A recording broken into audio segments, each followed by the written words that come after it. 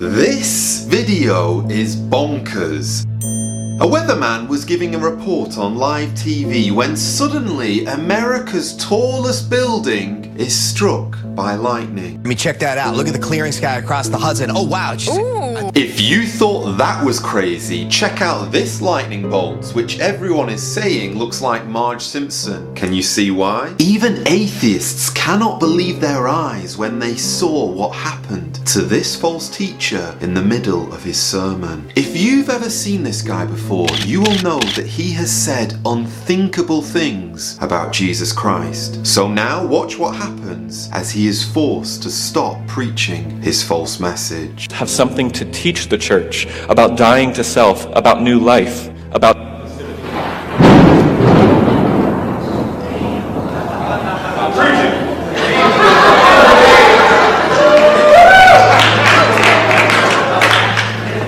That was unnecessary.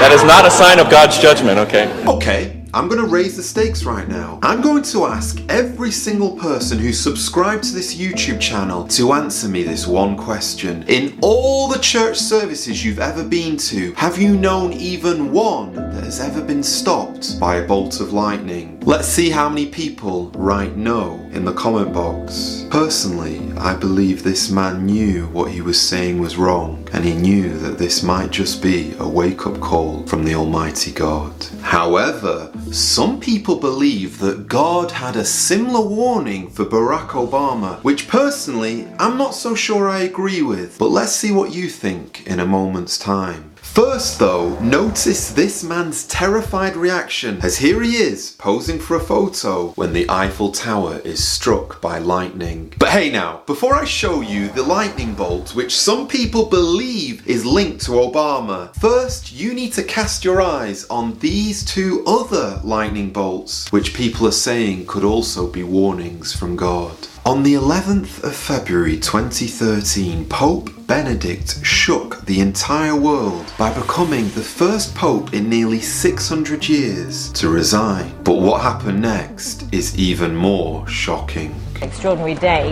Within hours of Pope Benedict announcing that he was to resign, take a look at this.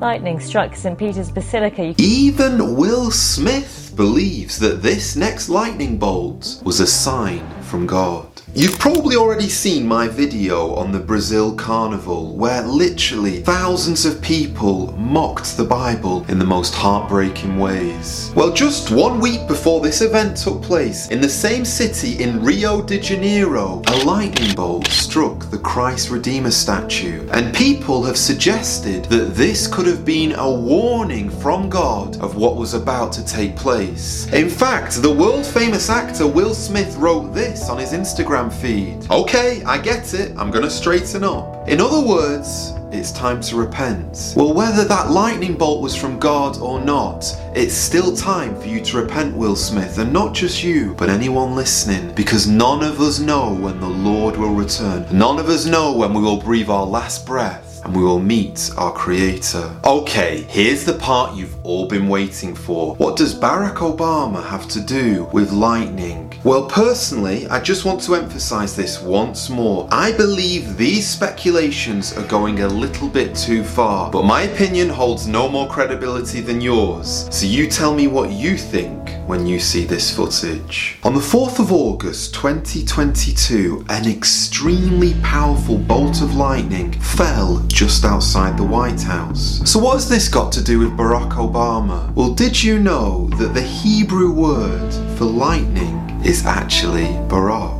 In fact, in 2 Samuel chapter 22 verse 15, it's the same word which David uses when he describes how the Lord delivered him from his enemies by using lightning. And why else is this important to Barack Obama? Well, the 4th of August is actually his birthday.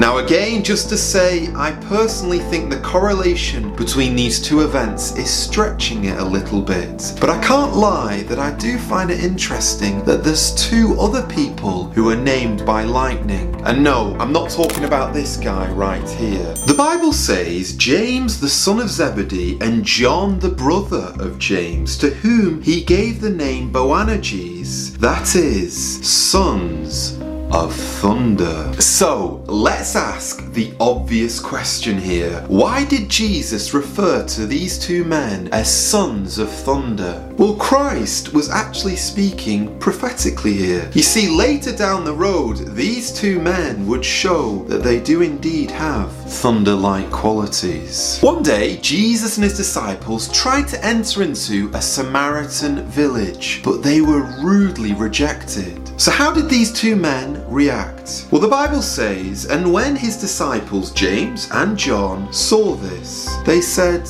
"Lord, do you want us to command fire to come down from heaven and to consume them just as Elijah did?" But he turned and rebuked them and said, "You do not know what manner of spirit you are of, for the Son of Man did not come to destroy men's lives, but to save them." May I say something controversial right now? I believe that every single Christian in the entire world needs to read this Bible passage when we look at the world we live in today. You see, Elijah was able to summon fire down from heaven. When the king's men tried to grab hold of Elijah, he told fire to come down and he stopped them immediately. And so James and John wanted that same power. They wanted that same strength, that same ability to sort of take out the Samaritans who had refused to accept the message of Jesus Christ. And I wonder if there are people listening to me right now who have a similar desire inside them. I'm going to use a very old-fashioned word, but James and John were zealous for the Lord. They were zealous for the honor of their master, the Lord Jesus Christ. And when these Samaritans rejected him, it really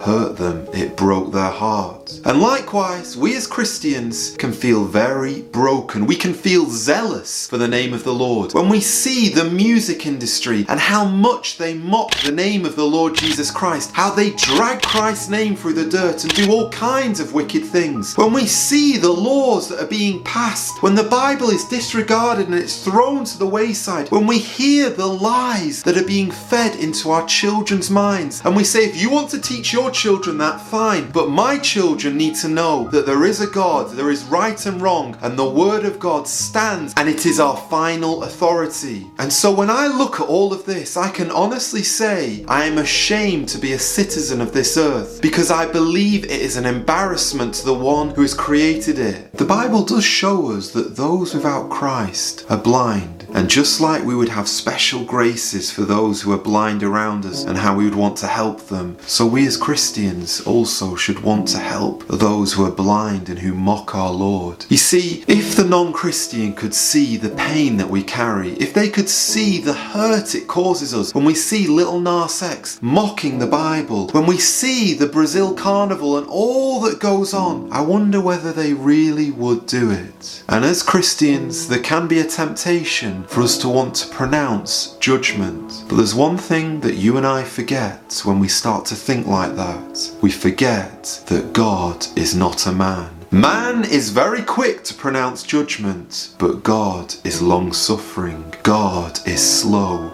to anger. The Bible says, and this is God speaking, "I will not execute the fierceness of my anger. I will not again destroy Ephraim, for I am God and not man." The scripture also says, "Say to them, as I live, says the Lord God, I have no pleasure in the death of the wicked, but that the wicked turn from his way and live. Turn from your evil ways, for why should you die, O house of Israel?" Oh, my dear precious believer, next time you're feeling these frustrations, this pain, by looking at the blatant rebellion of the people of the world, please hear the words of the Lord Jesus Christ softly say, "The Son of Man did not come to destroy men's lives, but to save them." And if you're not yet a Christian, if you're sitting on the fence right now, I wonder what you're thinking about. I mean, what does it do to you when you hear about the love, the abundant love that God has for you? What does it do to you when you hear this message that God does not want to destroy you, but he wants to save you? Jesus Christ did not come to bring destruction, but to rescue men and women from their sins. I mean, some of you watch my videos week after week, and yet you still have not made a decision for Christ. You still have not yet come to the Lord Jesus Christ and received this forgiveness. Because today, Jesus holds out his arms and he wants to draw you gently to himself. He wants to draw you with bands of love, with cords of gentleness. And the question you should be asking yourself is this: why did Jesus Christ stay on the cross? You know that he had a whole host of angels that with one click of the fingers he could have commanded to bring him down off that cross. So why did he stay on the cross? Why did he endure the nails, the crown of thorns, the spit, the scourging, the mockery? Why did Christ stay on that cross? There was one reason, and one reason alone. It was love that held him there. It was love that he had for you, because he knew that the cross was the only way for you to be forgiven. He knew that his blood was the only thing which will scrub away your sins, which will give you a new start, a fresh beginning. And I also believe that it was love that rose the Lord Jesus Christ back from the dead. After he died and he was put in that tomb, I believe in love. The power of God raised him back to life. So now he can stand there in front of you. Jesus Christ is alive. The risen Lord can hold out his arms in love and invite you to come and receive this forgiveness. And so the question needs to be asked: will you come? Will this be the day, after all the messages you've heard, after the many times I've preached this gospel to you, will today be the day you come and receive Jesus Christ? Or will you choose destruction? Like the Samaritans, you have a choice to reject the Lord Jesus Christ. And are you going to choose destruction or life? Because you do know there is actually a day when mercy will be cut off. If your whole life you've spent it saying, no, no, no, no, I do not want you, Lord Jesus Christ. No, I do not want you. Well, when you stand before him, he'll say, that's fine.